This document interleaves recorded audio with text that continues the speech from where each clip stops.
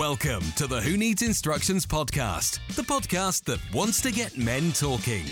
So welcome back then to another episode of Who Needs Instructions, and I'm delighted to say that I've got a fantastic guest for you this week. His name is Ollie Magnus, and Ollie has a great story to tell. So Ollie, welcome to the podcast. Thank you very much. Thanks for inviting me. Fantastic. So Ollie, first of all, just tell us what it is that you do for a living, please. Okay, so I'm the CEO. I don't really like that term. It's very American, isn't it? But there was already a managing director here of Magnus Group, based in Ipswich, and we have 300,000 square foot of warehousing, 60 odd trucks, and we have a freight department down in Felixstowe, based next to the port. My father started this business in 1973, and unfortunately he died in 2018. I had a business fallout coinciding at the same time, sold my shares in my freight forwarding business and bought out my dad's business partner, who had 40% of Magnus Group. And so effectively I bought in 40% and the other 40% went to my stepmom, who I get on well with. So essentially bringing the Magnus Group back to the Magnus family. Got you. Yeah, fantastic. Obviously, you know, it's always difficult when a family member passes away, and we'll get into the story a bit more. But what kind of immediate effect did that have on you, Ollie?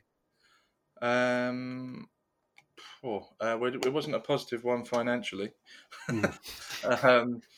No, well, yeah. I mean, obviously, that my mum's still alive, and that was my first parent dying, and it kind of knocked me for six. To be honest, it was a real difficult one. I struggled to handle it, I guess, and I had no intention of really buying into this business, but something kind of made me or pushed me this way to think it was the right thing for me to do. It was a huge gamble, to be honest, because the business had been unloved for a long while.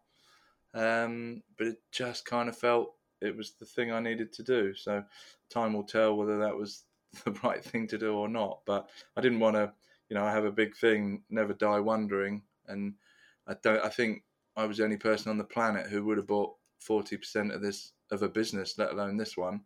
Right. And if I hadn't, I'd probably never have forgiven myself if it had gone, which, to be perfectly honest, I'm 99% sure it would have done with everything that happened with the pandemic and everything. So, lots of hard work, but lots of hard work ahead, really. Yeah, so that's the business you're running today, and things looking up. I mean, everything is beginning to open up again, and we're recording this episode at the end of May. So, how is business looking as we speak? It's basically, I came in here and it was kind of a 9 million turnover. Mm-hmm. We're probably pushing 22, 24 now in just 16 months. Okay. So the growth has been huge, but obviously with that brings lots of issues and lots of problems. But we've had a period of, one of my directors here describes it as breaking it to fix it. So we've kind of had to rip a lot up to start again. And we're just starting to, we had a really positive March, which is good. And then, somebody described it to me the other day as a basket full of puppies, or kittens actually, basket full of kittens. Mm-hmm. Trying to keep them all in the basket is the challenge, and it's a pretty difficult thing to do. So. How many excuse me? How many staff have you got there, Ollie? 130. Now, I've never run a business that size, but I'm told that potentially the most difficult thing is actually staff. Without saying, "Oh, you're all nightmare," but looking after individuals must be quite difficult. Yeah, it's probably the hardest part of managing a business is managing the people, because everybody needs managing in a different way. Some need an arm around the shoulder, some need a bollocking, some need just positivity. I'm not really the kind of bollocking type of person. Mhm. I'm more the arm around the shoulder and trying to make people feel inclusive and part of the team. But sometimes people need a bollocking to get the best out of them. But there's always something. There's always something going on with somebody. And would you say that your arm around the shoulder approach in your industry is unique or unusual? Good question. It's certainly, I came from a business where the arm around the shoulder approach was not really the way that it happened. I was still the same. It's just the way I've always been. I think you get more out of people if you look after them and respect them, and that they ultimately respect you. Trust and respect are two-way things. Mm. Somebody hollering at you, making you feel pretty shit, doesn't tend to get the best out of people. It's just my view. Yeah. Now, I take you back to now. Was it January this year that you posted your post on LinkedIn? It was, yeah. It was, yeah. I think it was end of January, about 6:30 in the morning. And was it a Monday morning? Was it the beginning of the week? It was actually a Friday. Oh, okay. It was a Friday, and it was totally not a preconceived idea. It Mhm. was just off. I don't sleep very well, so I hadn't slept well. So rather than sit and stare at the ceiling, I tend to get up and get into the office. And I just came in, had a cup of coffee, and do you know what? Something. It was a bit weird. It just came out, and then didn't really think anything of it. I thought, well, that's going to go one or two ways, and went off. I actually had a meeting at 8 o'clock, so I reckon I posted it about 6:30, and it started to get a bit of traction. And I had a meeting at 8 o'clock, and I came out, and my phone had gone absolutely nuts with LinkedIn, um, the notifications, Yeah. etc. And then it just carried on. It just went absolutely crazy, to be honest. It's now known infamously, shall we say, as the "This Man Is" LinkedIn post. Yeah, And like you say, you'd had a bad night's sleep. I'm guessing work is a constant kind of in your brain. You're always thinking about it as you run the place. yeah. And did you just kind of download everything onto LinkedIn then? And was that your intention? Uh, there was no real intention. There was no real thought, no real intention. I guess I honestly don't know the answer to that question. Why I did it? Mm. I've said before, I didn't drive in thinking, do you know what, this is what I'll do. It just happened. I've always found writing things easier than talking. Hmm. Certainly things that have happened to me over the years, and that's probably one of the problems I've had, is that I haven't talked enough. I never used to. I used to bottle things up. Now everybody tells you, your mum, your sister, your wife, if you bottle things up, it all explodes. They're all right, but you still do it, don't you? We do. Yeah, and we all know it's right, but it's just difficult, and it is difficult to sit and talk, and you have to also speak to the right people, because I've got friends that I've known for years. I wouldn't dream of opening up to them because they'd slaughter me. Right. you know, um, and in the last couple of years, probably the last year or something, probably since my dad died, actually, I kind of become a bit more open, but I'm more open in writing. I still don't talk about an awful lot of things, Hmm. but I find it quite cathartic to write things down, Hmm. and I think it did me a lot of good, to be Well, honest. I mean, I journal on a daily basis, so I get stuff out of my brain onto a piece of paper, and personally, I find that works brilliantly for me. Yeah, This whole community that I'm trying to create is about getting men talking, because I've got a group of mates that would absolutely slaughter me as well for walking in the room, and that's how it should be. They're your closest friends. They take the piss out of you no matter what.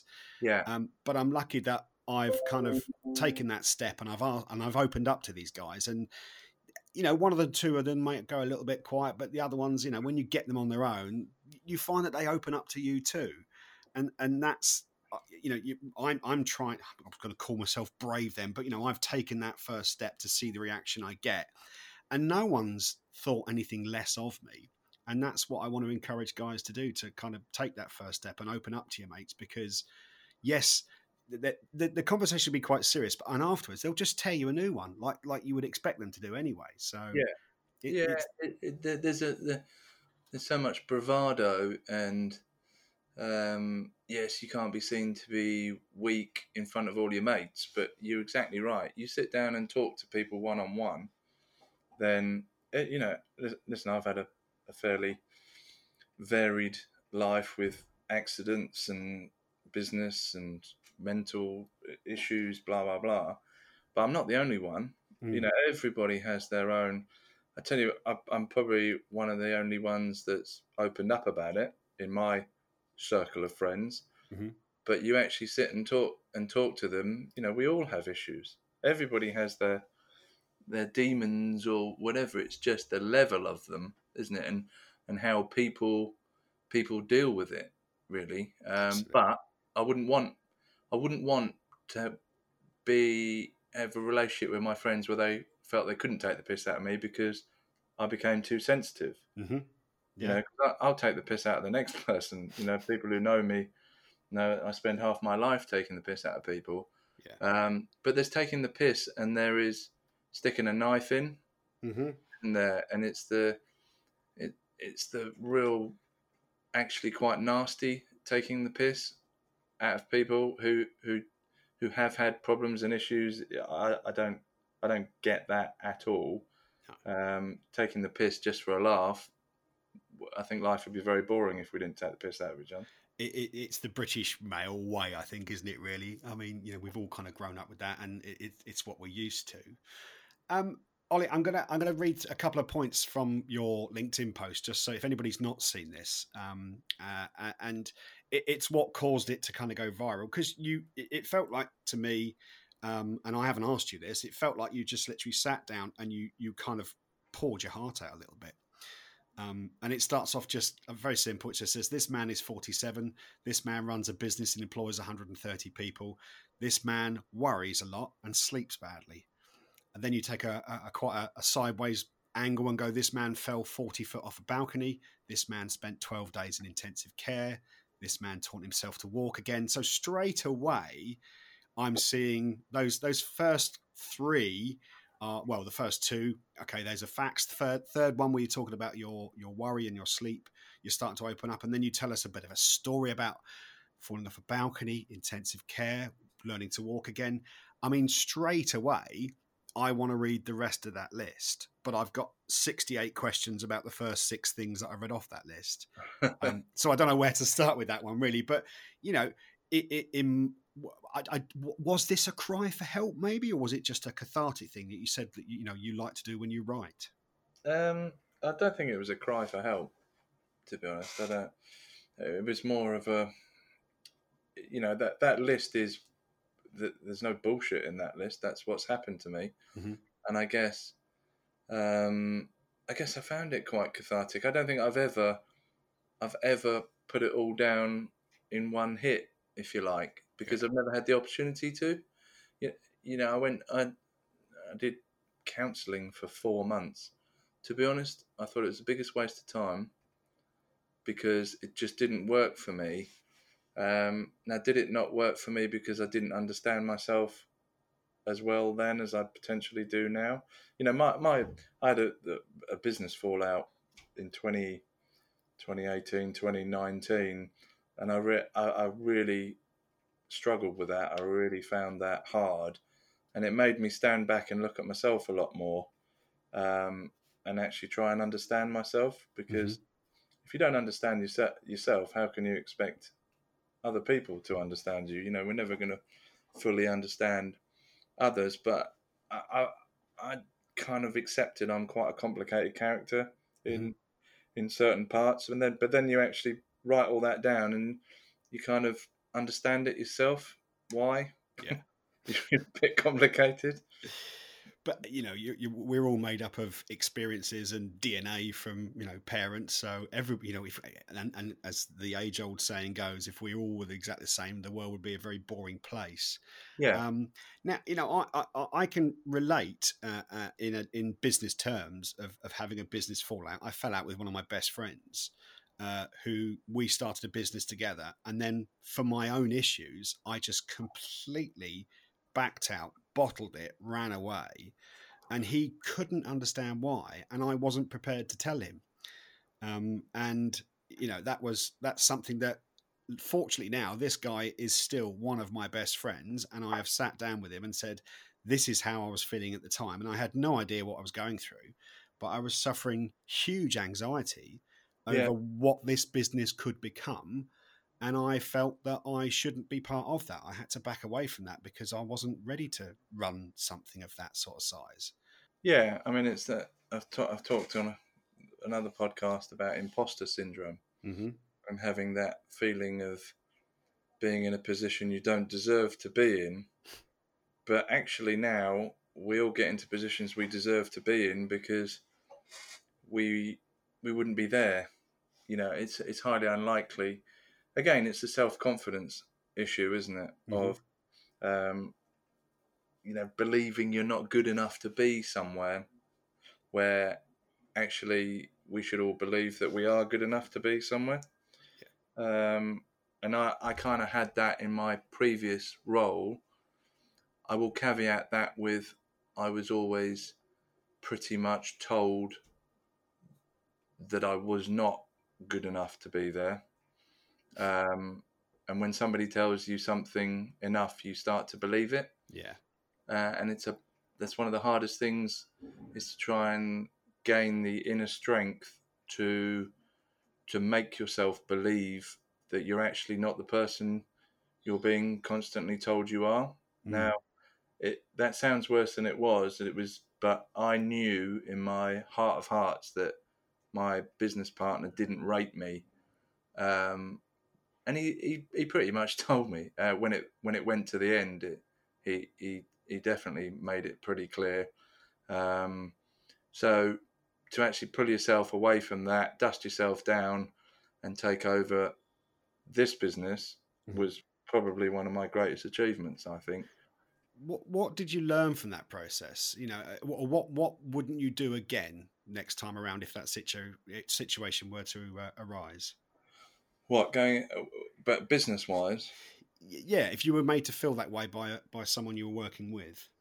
Do you know what? Every day, I regret that I let that go on for as long as I did. Now, that's not his fault.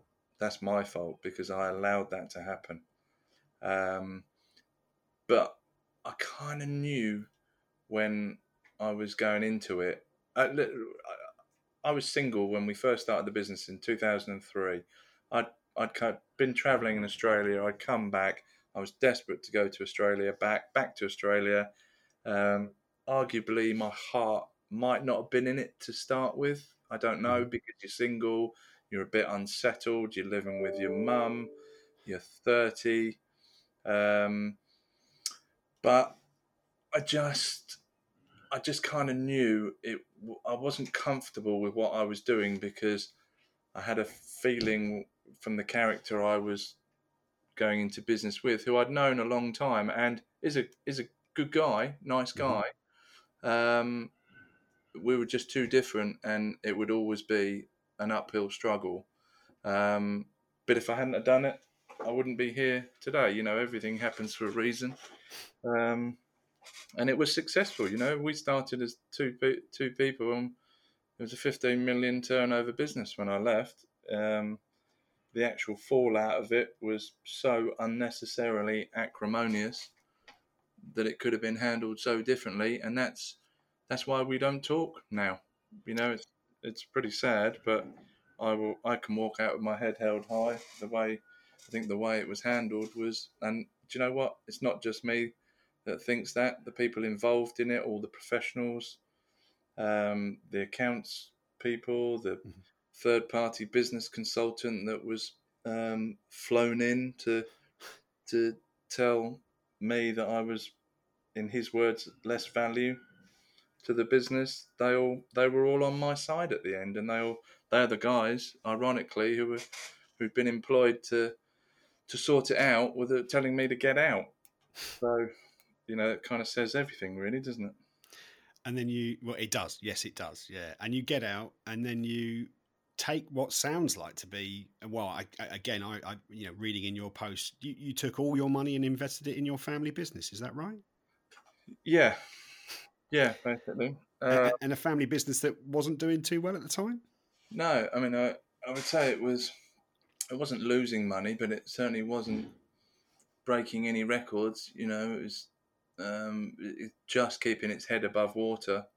It was very, I always walked in here and said it's like walking into a business in 1992, right.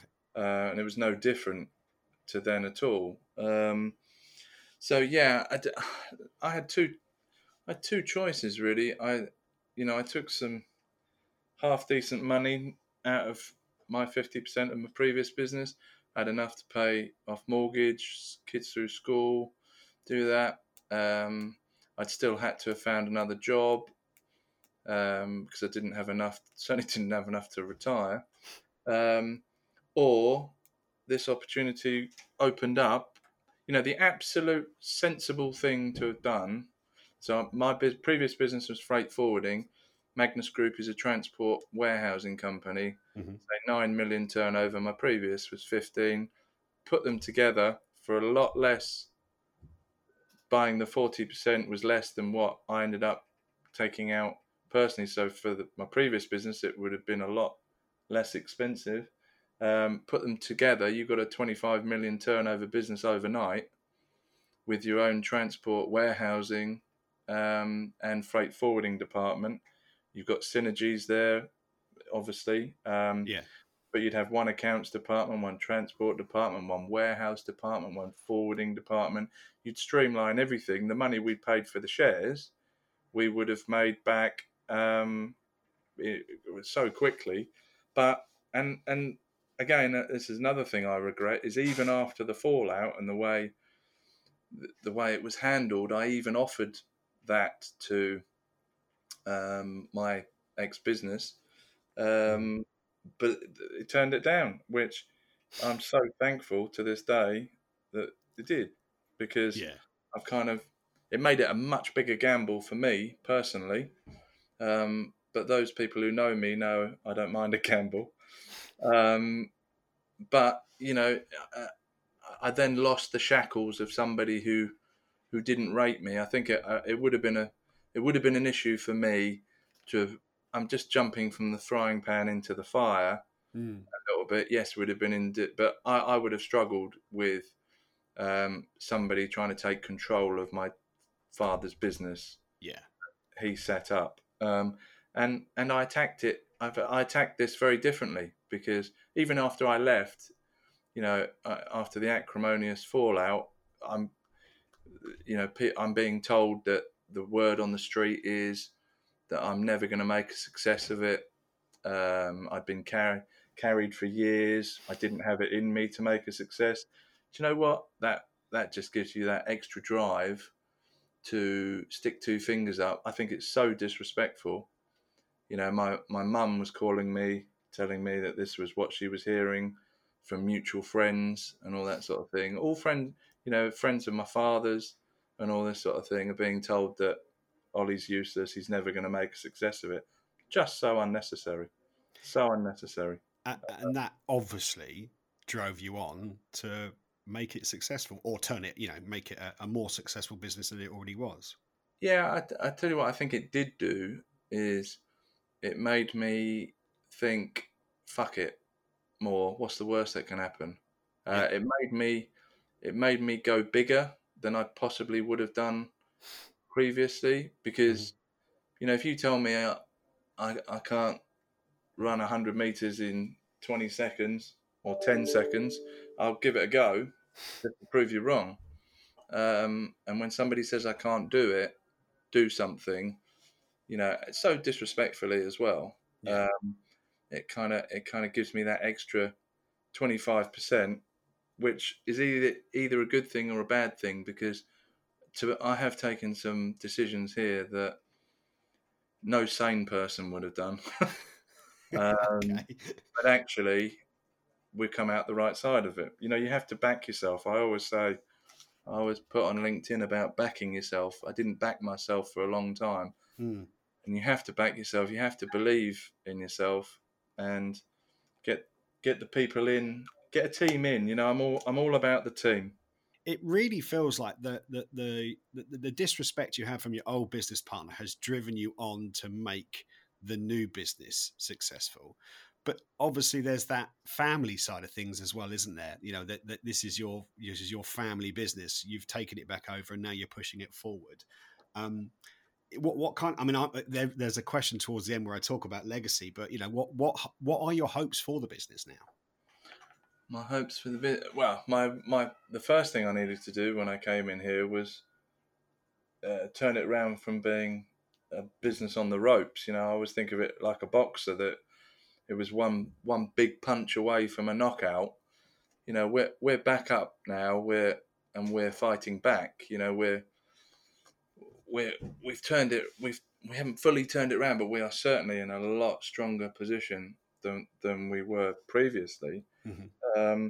But what my hope, the thing about this business is there is no ceiling to where it can go. I have my life ambition is to have a office in Sydney. Okay. Because that's where my father was from, and it's just, I love Australia. Been there 8-9 times. So that's kind of the sort of thing. Overseas offices. Why can't we? There's no. I'm aiming for the moon. If we hit the top of the trees, or the stars, then so be it. Yeah. But if you don't give things a go, you don't achieve. You have to be careful with that. As I said earlier, I don't mind a gamble, but there's calculated gambles and there's reckless gambles. Yeah, I'll pick the right ones. Yeah, I was going to touch on that because, and I truly believe, believing in yourself, and if your thoughts are negative, then negative things are inevitably going to happen to you. And if you're thinking positively or you're thinking ambitiously, then you are much more likely to succeed. But you have to make sure that you're doing that within a business model that looks like it's going to succeed. Surely.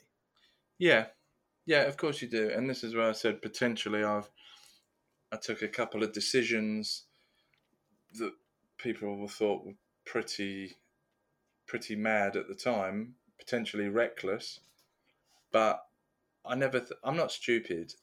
I'm the first to make out I am, but I'm not stupid.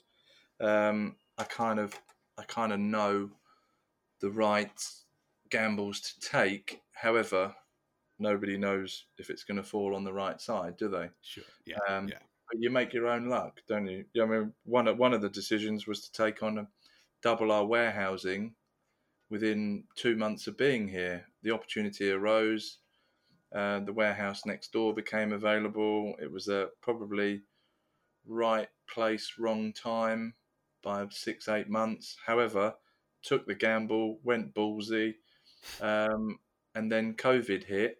And I've got a decent warehouse that's 3/4 empty when retailers are screaming out for space because all the distribution centres are shut. The port is clogged up.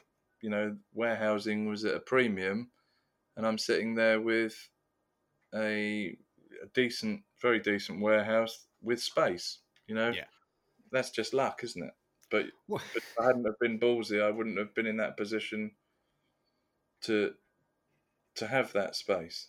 I benefited off the misfortune of a local haulier here, who I got in touch with, tried to help, and I ended up taking some business off that enabled me to then make the next investment in Mark Oakley, who's my head of warehousing here, as a director, top level, and he bought business with him, and warehousing now we've gone from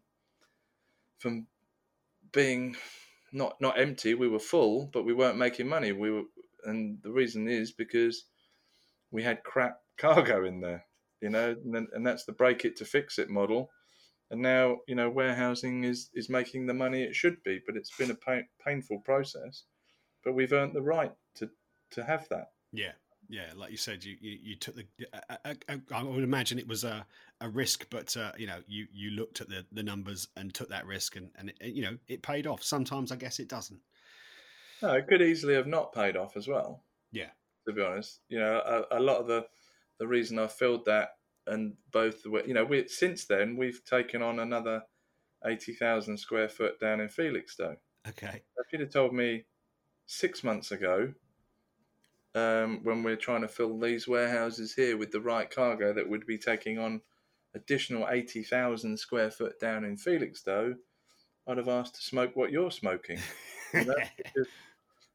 Just never in a million years. But this is why things happen so quickly, and the size of this business, such small margins.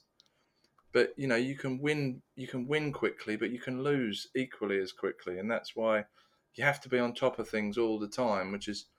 I'd never have done this on my own. That's why I was so intent on surrounding myself with experts, if you like.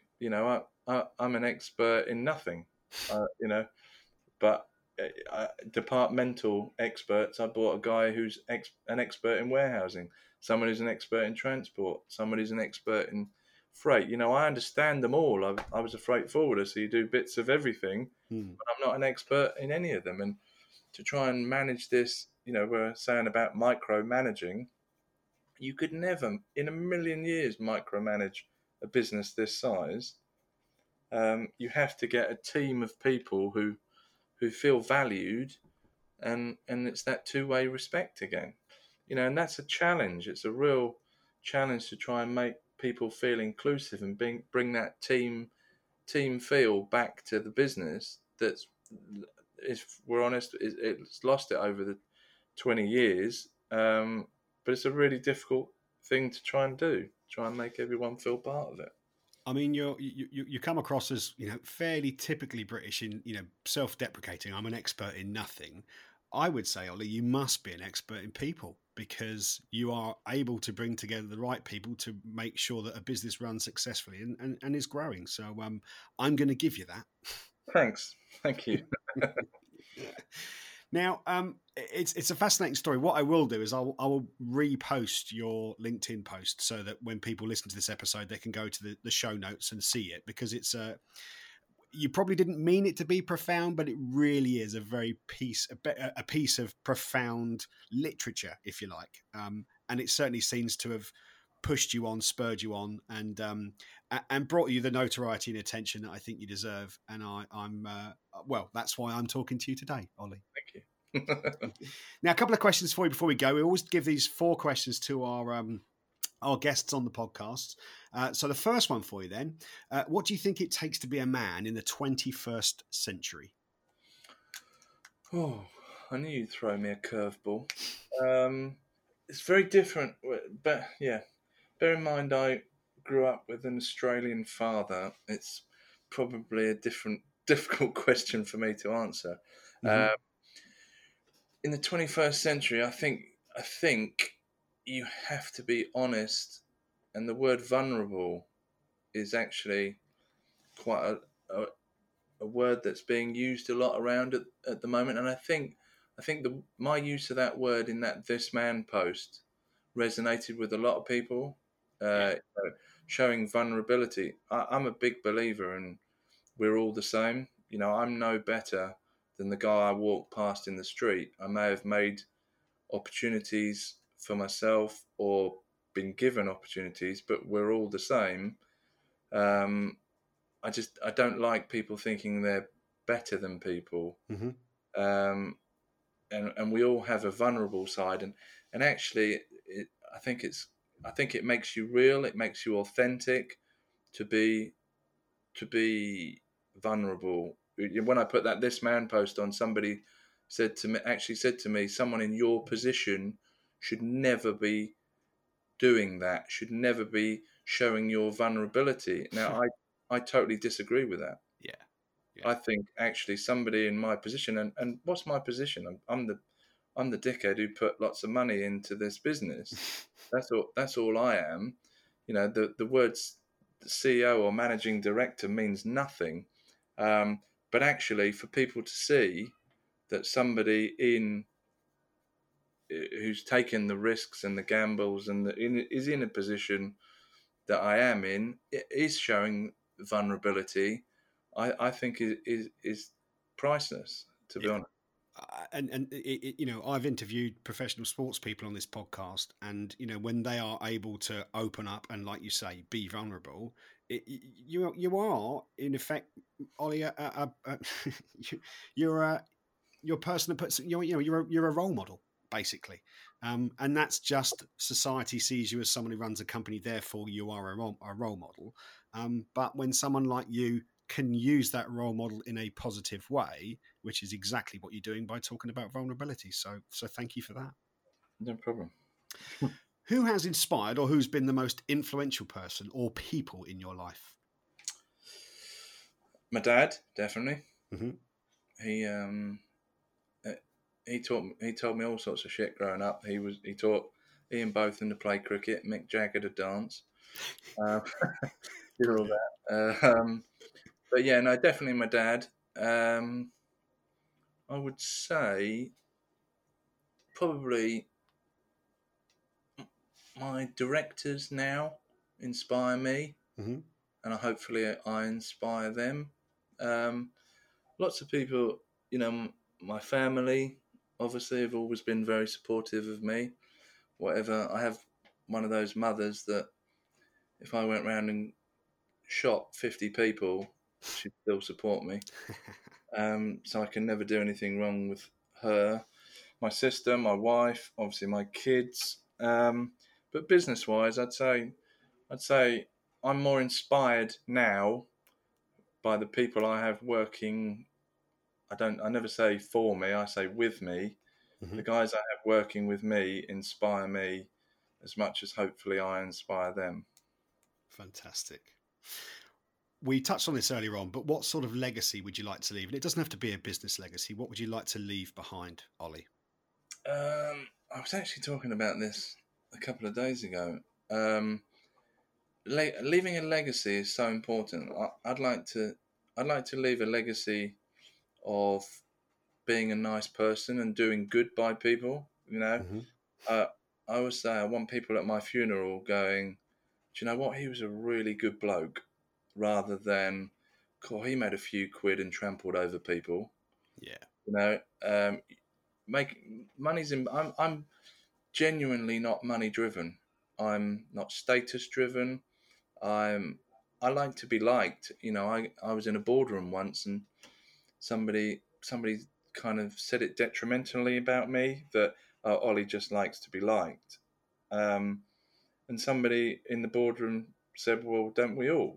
I don't see it as a negative that I like to be liked. I don't like to upset people. I'd like people to think I was a good guy who tried to help people. I like helping people. I do have a very soft side, and I do try. I like to help people in any way I can, which is sometimes a bit of a problem because you can't help everyone. You can't help everyone. I don't want people to be wanting me to help them all the time. But I like people to help me as well, and it works both ways. But yeah, my legacy, I'd like to leave, obviously, a successful business behind. But more importantly, I'd like people to say, do you know what, he was a good lad. Yeah.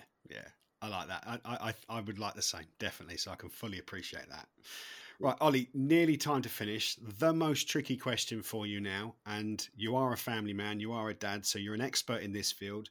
Please tell me your best dad joke. Oh my God. Dad joke. Oh, yeah. It's really not funny, but my son always says it at school, and they don't find it funny. But whenever anybody says, yes, I'm from Austria, or talks about Austria, me and my son always go, oh, g'day, mate. like that, and the amount of quizzical looks you get from people that they don't quite get that we're being ironic. But that's probably, and I nicked that from Dumb and Dumber, but it always makes me laugh. And obviously with my Australian connections, but that's probably my worst dad joke. But it's gone round my son's school, so they probably all think I'm a nutter. Well, that's nice to have a dad joke that your son actually appreciates as well, though. Surely. Yeah, but they probably just think he's not funny now, and he can blame me. That's the legacy you're leaving right there, Ollie. Exactly. So. Listen, I just want to thank you for your time. I was told about your story. I wanted to get you on the podcast because I think it's a great story to be told.